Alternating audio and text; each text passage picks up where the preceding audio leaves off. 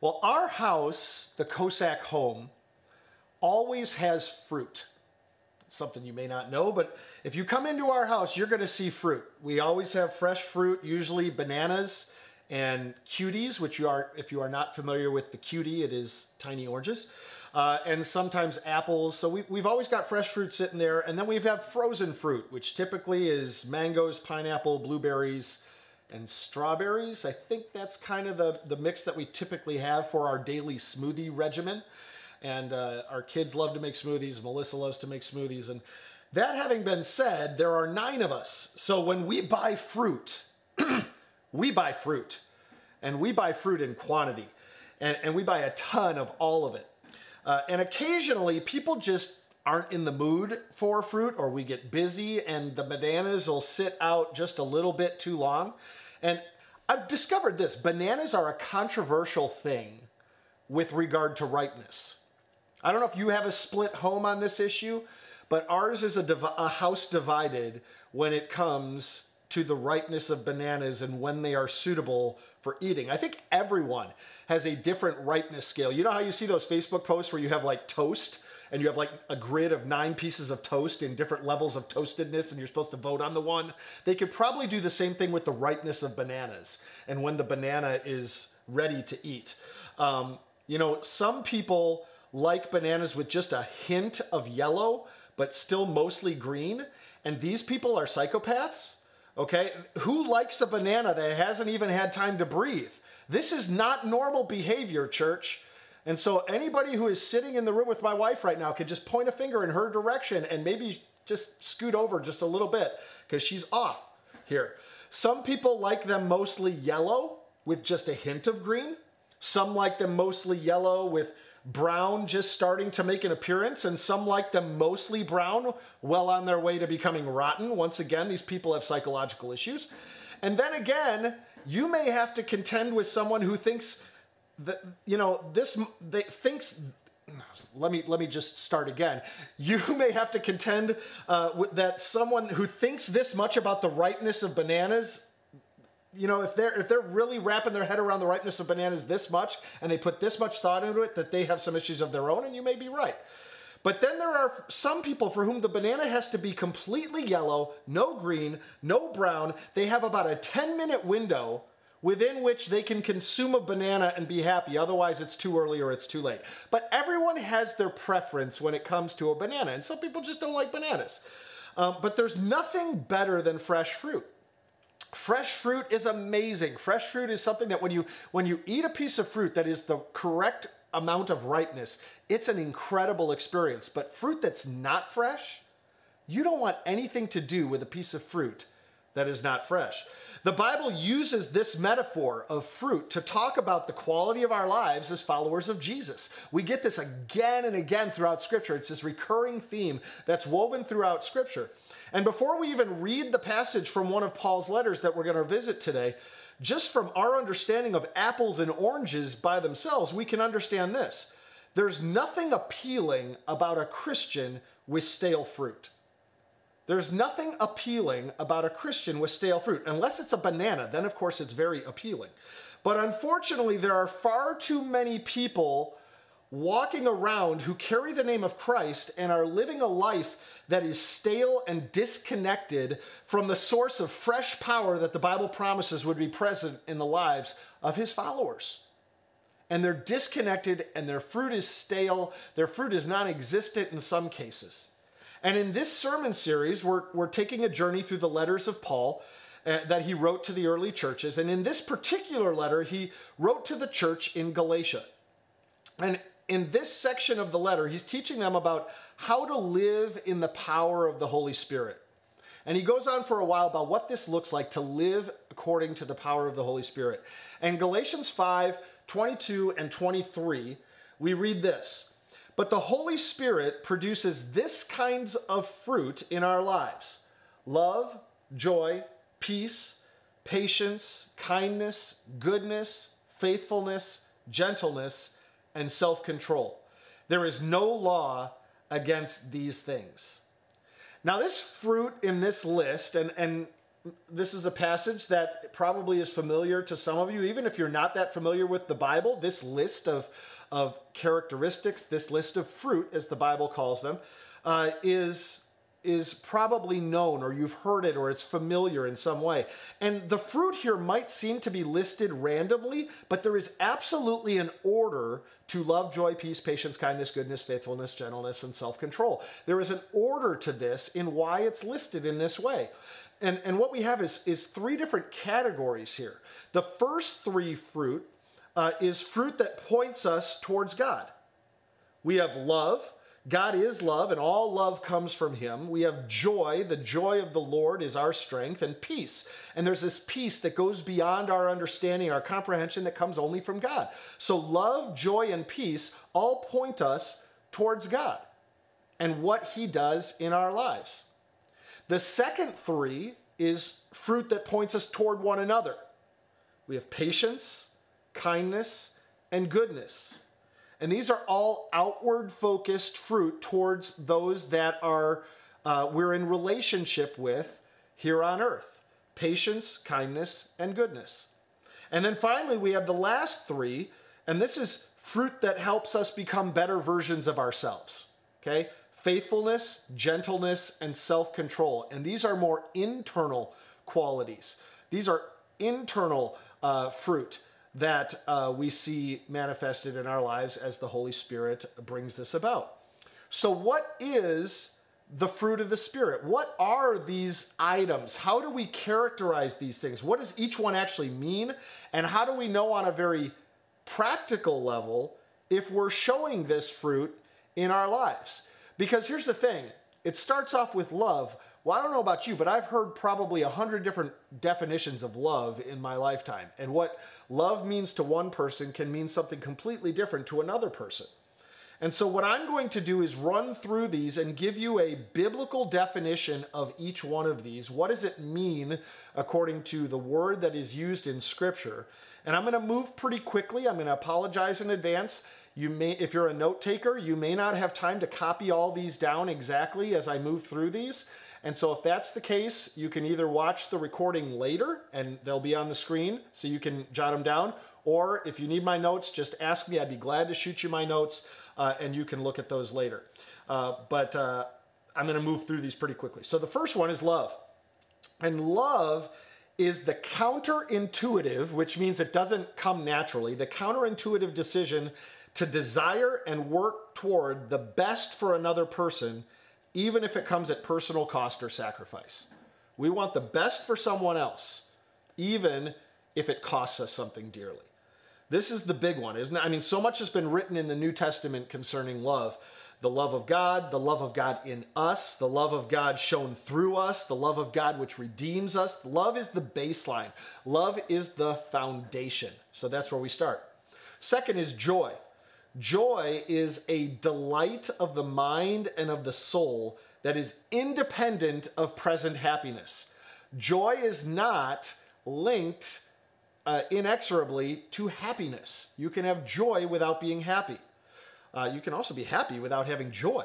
Joy is different than happiness. Joy is something you keep with you regardless of your circumstances, whereas happiness is very much dependent on our circumstances. Joy is available to us in spite of what is happening around us. We can have joy because it comes from God and our relationship with him. Next, we have peace. Peace is a deep sense of contentment and well-being that is rooted in our relationship with God and all that Jesus accomplished for us. So peace, or shalom in Hebrew, is more than the absence of conflict. Peace goes way more than just an absence of conflict. It means a completeness and a soundness and a sense of well-being. It's holistic in nature. It's not just something eternal that we will have someday, but it's something that we can have now. And this is that supernatural peace that God can bring us. Next, we have patience. And patience means consistency. Now, that may not sound right to you, but when the biblical definition of patience, this is learning to remain constant, no matter what may be happening at the moment. The King James Version of the Bible translate the word, what we translate patience in most modern translations, uses the word long-suffering. Okay? It's the ability to endure through all things and remain steadfast. It is consistency despite adversity, despite bumps in the road. No matter what happens, we are patient, we are consistent in our walk with Him. Next is kindness. Kindness is a visible demonstration of God's love toward other people. Now, the key here is visible. It's got to be something tangible and not just an internal state of mind. I can't just think happy thoughts about someone and have that come across as kindness. There has to be an act. There has to be something spoken. There has to be something done. There has to be a serving quality to it. There's something that we do that impacts the life of someone else in a positive way and shows God's love to them. That is kindness. Next is goodness. Goodness is the intentional choosing of and doing the right thing. So you choose the right thing and you do the right thing. That's goodness. I want you to note, goodness is not sinning. Goodness is not just avoiding sin. That's not goodness. Goodness is choosing and doing the right thing. Proverbs 10:9 says, people with integrity walk safely, but those who follow crooked paths will slip and fall. And so there's this sense of goodness is choosing the right thing consistently, all the time, whether people are there or not. There's an integrity to our decision making. Having the fruit of goodness means you do what is right even when no one else is looking, when no one else knows but you and Jesus. So then we come to faithfulness. Faithfulness is the practice of sticking to what you have promised in the face of challenges and obstacles. Now, what promise have we made? The promise you made is the moment you say yes to Jesus. That's the promise that you and I have both made. We're not promising to be forgiven. We're promising to follow Him. We get forgiven in the process, but our promise is not to receive forgiveness. Our promise is to follow Jesus. The forgiveness follows the faithful following, which is also our tongue twister for the day. The forgiveness follows the faithful following. As we follow Jesus faithfully, forgiveness follows that. And so next we arrive at gentleness. Now, gentleness is humility and thankfulness towards God and restraint towards those around us. Humility and thankfulness towards God and restraint toward those around us. It's also translated in some translations as meekness. Gentleness is meekness. Meekness is not the same as weakness. Okay, if you hear somebody called meek, you may get this mental image of somebody who's weak and they're not a real tough person. But it's not. It's an attitude of brokenness. It involves control of our strength. It's controlled strength. It's restraint in our power and in our emotions. Often gentleness and meekness is the difference between responding and reacting. It's that taking time to decide and to think through. And instead of just giving it a gut level emotional reaction, we're giving a planned and well thought through response to something. And so that is gentleness in the fruit. And then finally, the last one is self-control. And self-control is learning to maintain control of your own sinful desires. It's learning to maintain control of your own sinful desires. It comes from God. Self-control comes from God, but it's controlling the sinful nature found within you. Now, the list begins with love, which is considered by many to be the source of all the other qualities listed here. They all flow out of love.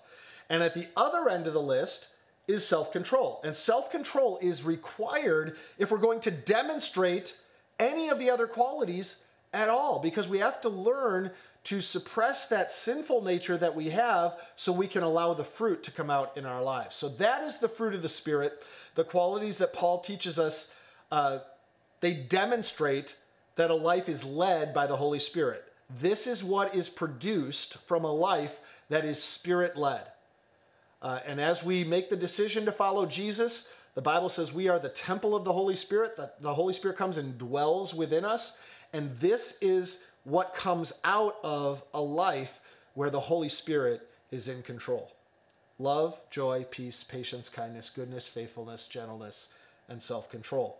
And fruit is fresh when it is continually being produced, when we're allowing the Holy Spirit to continue to produce that fruit in us. That's why we call it produce, because it's continually being produced.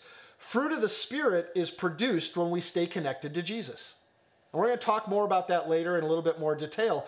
But fruit of the Spirit is produced when we stay connected, we remain in Him.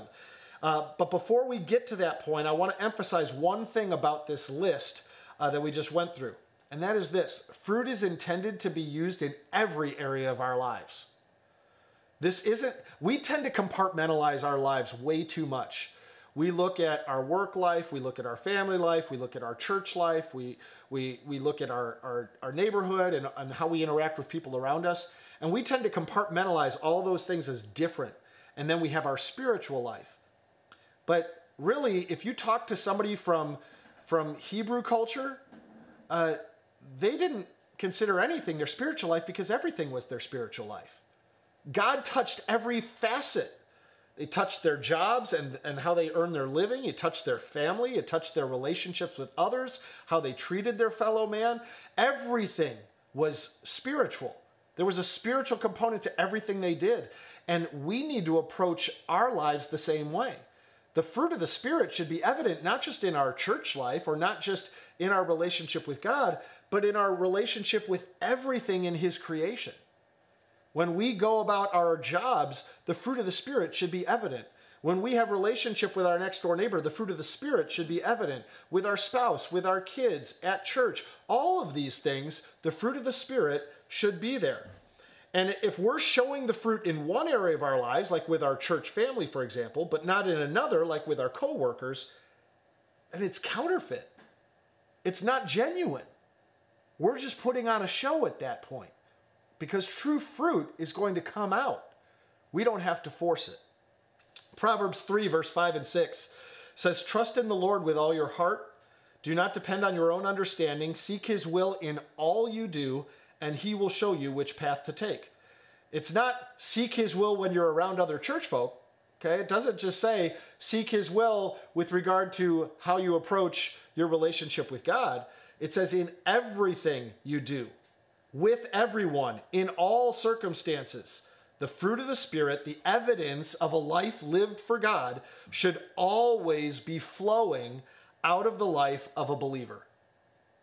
And so take a moment right now and just think about your life. Think about how you communicate. Think about your thought life and what you wrestle with internally. Think about how you act at your job. Think about how you act at school. Think about what your life looks like when you're interacting with those that you come into contact with on a daily basis. Is that typified by love, joy, peace, patience, kindness, goodness, faithfulness, gentleness, and self-control? Is that how someone would describe you? And it's something that we all need to be thinking about and praying about and asking God. And so here's the thing. Where does the fruit come from? If it's that important, and this is what demonstrates that we are living a life that is Spirit-led, then we need to understand where does it come from and how do we ensure that we are producing this fruit? Because I want that to be what I'm known for. I want that to be what comes out of my life.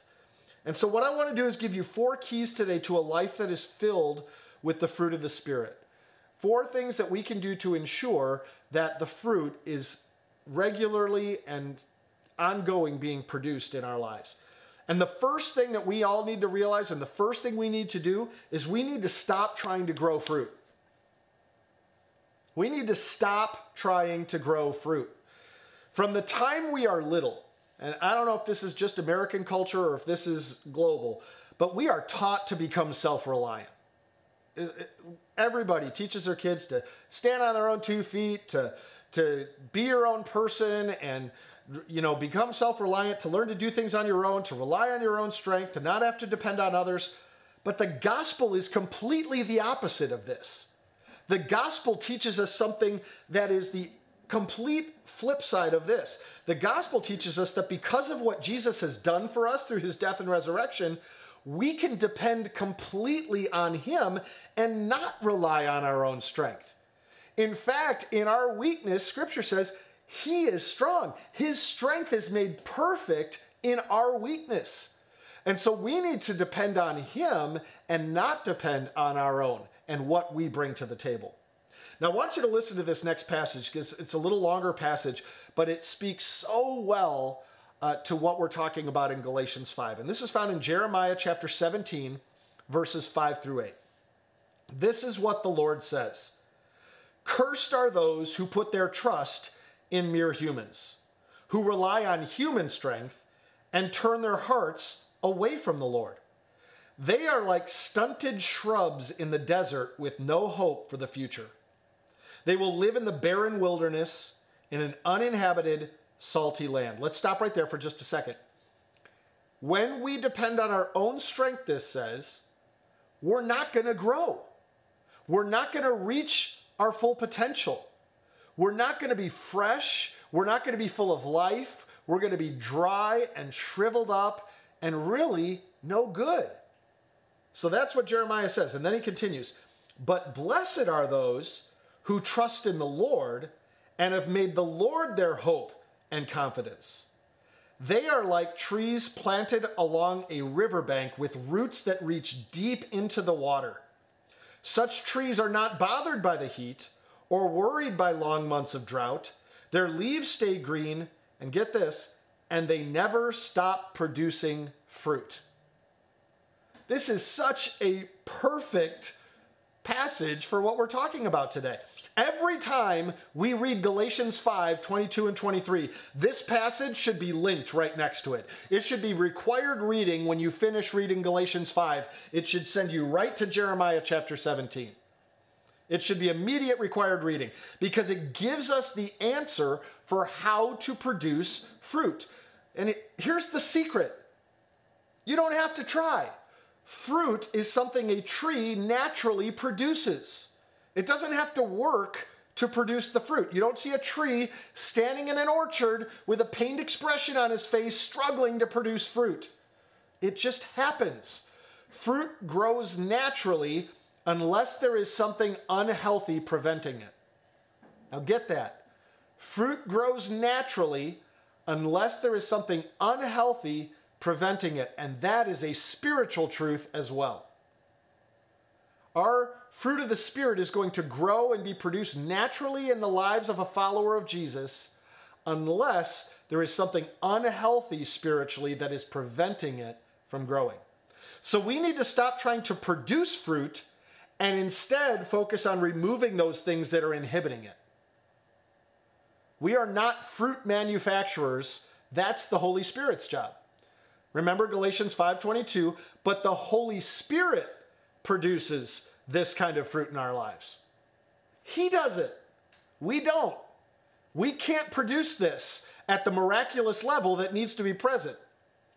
And so the Holy Spirit is the one who produces it. And how many of us, we've all done this. We've gone through seasons of our lives where we try so hard to have joy, okay? Or we struggle to have more patience. The Bible teaches that all of these things are gifts from God. They are fruit. And as we walk with Jesus, fruit should and will be the byproduct of that relationship with Jesus. If Christ is the center of your life, fruit happens. It's going to come out. John 15:5. Jesus said, yes, I am the vine, you are the branches. Those who remain in me, who stay connected with me, and I in them, will produce much fruit. I'm telling you, the Bible is just full of passages related to this concept of fruit being produced in our lives. So stop trying and start pursuing. Stop struggling and start yielding. The fruit will grow in your life. So that's step one. Step two, or concept number two that we need to wrap our heads around, healthy fruit comes from deep roots. Healthy fruit comes from deep roots. With a fruit-bearing tree or plant, you don't grow fruit by focusing on the fruit. Fruit happens naturally when the roots are deep and healthy and when the soil is good. If the soil is good and the roots are going down into good soil, you're going to get fruit. And the same is true in our spiritual lives. And we don't have to worry about the soil, guys. We grow in Christ. He's the soil. We're all good there. Our soil is well conditioned. We don't have to do anything to treat the soil. No fertilizer needed. Jesus is all we need, and we stay connected with him, and our roots go down deep into our relationship with him. So our sole focus is to make sure we are rooted in Christ. So the question we have to answer is, where are we planted? Where are the spiritual roots of our lives connected?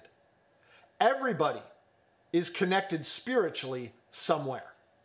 Even an atheist has spiritual connections somewhere. We all are connected spiritually. For some, they feel like they're connected to the earth. For some, they're connected to another religion. But we are connected to Jesus. We are connected to the one who gave his life for us, who came and lived a perfect life, who died for my sins and for yours, and on the third day was raised back to life. He was resurrected, demonstrated power over sin and the grave, and we now have eternal life available to us because of what Jesus did for us. And so if that's your spiritual connection, and you are rooted in that truth, and you are rooted in that relationship, the fruit is going to come out of your life. Now, some Christians approach spiritual growth kind of like stapling roses to a dead rose bush. Okay, the rose bush is dead, nothing's growing on it, but somebody comes and maybe duct tapes some big old rose, flowers onto that dead rose bush. Now, if you drive by and you look at that rose bush quickly, you might think it's healthy. Wow, look at the roses on that thing. But stapling roses on there doesn't fix the real problem. And in the same way, you're not going to grow spiritually by trying to act loving or to add love, joy, and peace and everything else to your life. You can only fake it and try to work it up in yourself for so long. And someone who really gets up close to us spiritually is going to see right through it. So we can't produce it ourselves. You can only do it by driving your roots deep in your relationship with Christ. The more you embrace his love, the more you embrace his promises, the more you spend time in his presence and learn what it means to abide in him, the more spiritual fruit will appear naturally in your life. And as you read through the list of the fruit of the Spirit, you may think, man, I am not even close. Like, that is not describing me. I have no love, joy, peace, patience, kindness, or goodness, and I definitely have no self-control. Maybe this week I can work on kindness and goodness, if I really try hard. I've got a different suggestion for you, okay? Stop looking at yourself and lamenting how bad you are at living this stuff out, because it's not about you. You need to stop thinking it's about you and what you can do. Instead of looking at yourself, you need to look at Jesus and start saying things like, in Christ, I am righteous. In Christ, I have been chosen before the foundation of the world. In Christ, I am an overcomer. I am so precious that Jesus gave his life for me. I am no longer only a servant, but I am also a friend. I am not a slave, but I am a son or a daughter. I am blessed with every spiritual blessing in the heavenly places. I am filled with all the fullness of God. You start thinking that way and looking at the promises that Scripture says follow those who are in Christ, and you will have a very different perspective on who you are and what you are capable of as the Holy Spirit works through you. For every one look you take at yourself, depressed about your lack of spiritual fruit, take 10 looks at Jesus and marvel at his faithfulness to us. And as you drive your roots deeper into his truth and his power and his blessing, fruit will come to your life just as naturally as apples come to an orchard. Colossians 2:7, let your roots grow down into him, and let your lives be built on him. Then your faith will grow strong in the truth you were taught, and you will overflow with thankfulness. There's an overflowing, there is a production of thankfulness, and the fruit of the Spirit will come out as we let our faith grow strong in the truth of who Jesus is and let our roots go down deep into him. Next point I want you to think about today. You are only as spiritually mature as your most immature spiritual fruit. You are only as spiritually mature as your most immature spiritual fruit. Now, when you read Galatians 5, especially those of you who are grammar junkies like me, you might wonder about Paul's grammar in verse 22, because Paul says the fruit is singular, and then he gives a plural list. Okay? And I mean, shouldn't Paul have said the fruits of the Spirit are, not the fruit of the Spirit is? And the Greek is singular, so it definitely and intentionally is written fruit, not fruits. And Paul wasn't being a sloppy grammarian. He was pointing out that these are not separate virtues that you kind of glom onto your life individually, but they're the collective evidence of Christ in you. If Jesus is in you, they will all start to appear. They will all grow. You cannot pick and choose. This is not a piecemeal thing. This is not a buffet where you say, I'll take some love and some patience and some goodness. Self-control, I'll leave that alone for now. You can't work on one and not another. This is all or nothing. It is the fruit collectively of the Spirit. And sometimes we confuse personality traits for spiritual fruits, right? Some Christians are more reserved by nature. So we look at them and say, now that person has patience. But they're not joyful or kind.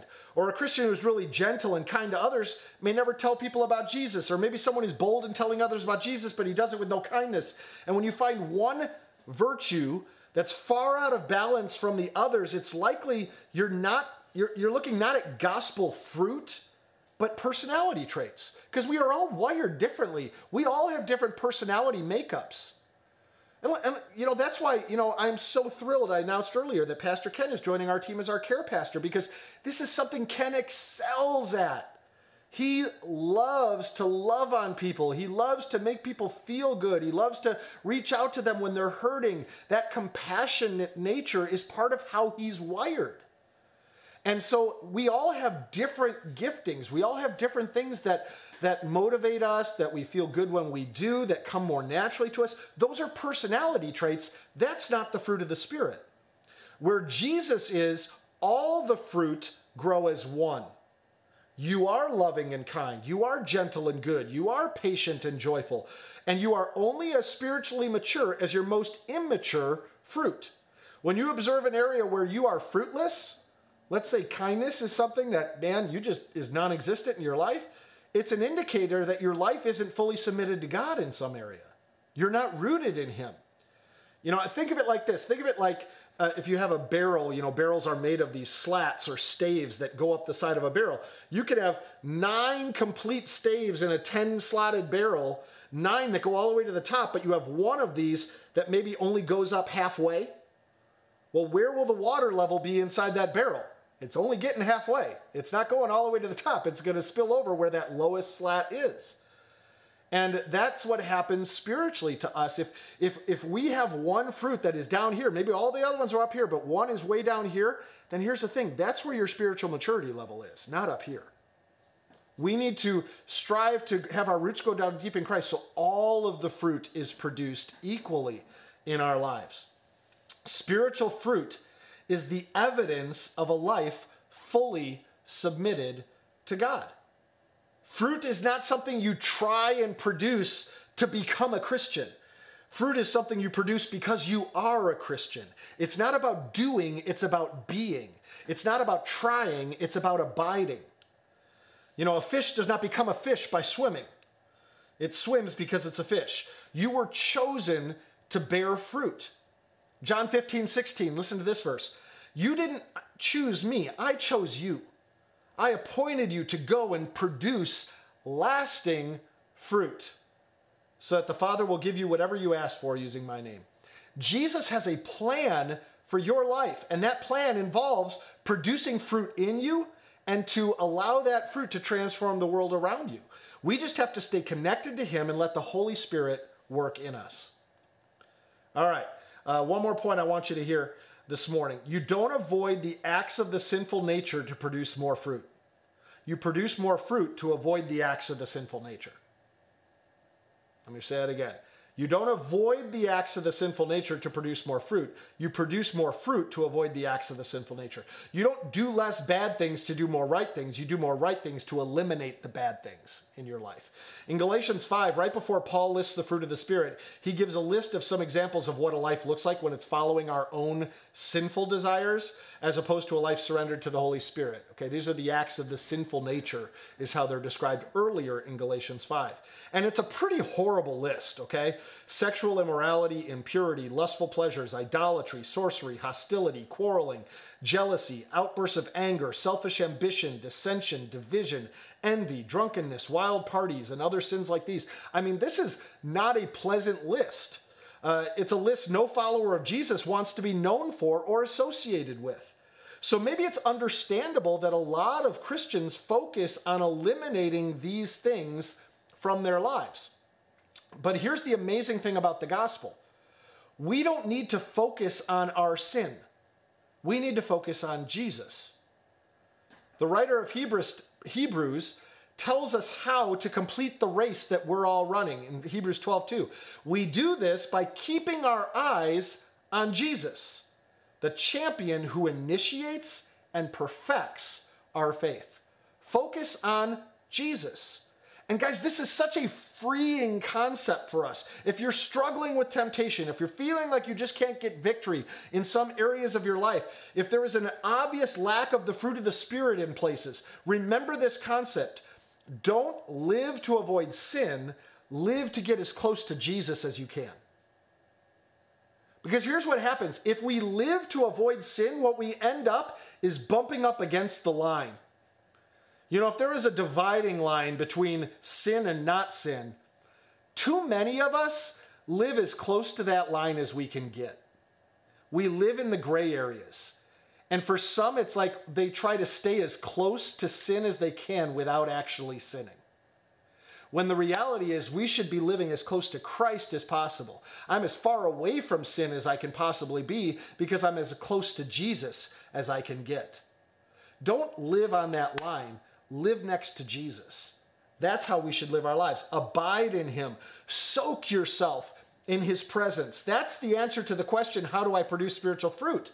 You don't. You get as close as you can to the one who does and allow the Holy Spirit to produce that fruit in you. You don't need to produce anything. Following Jesus and living for God isn't about staying productive. It's about staying connected. It's not about staying productive. It's about staying connected. Following Jesus is about connecting with him.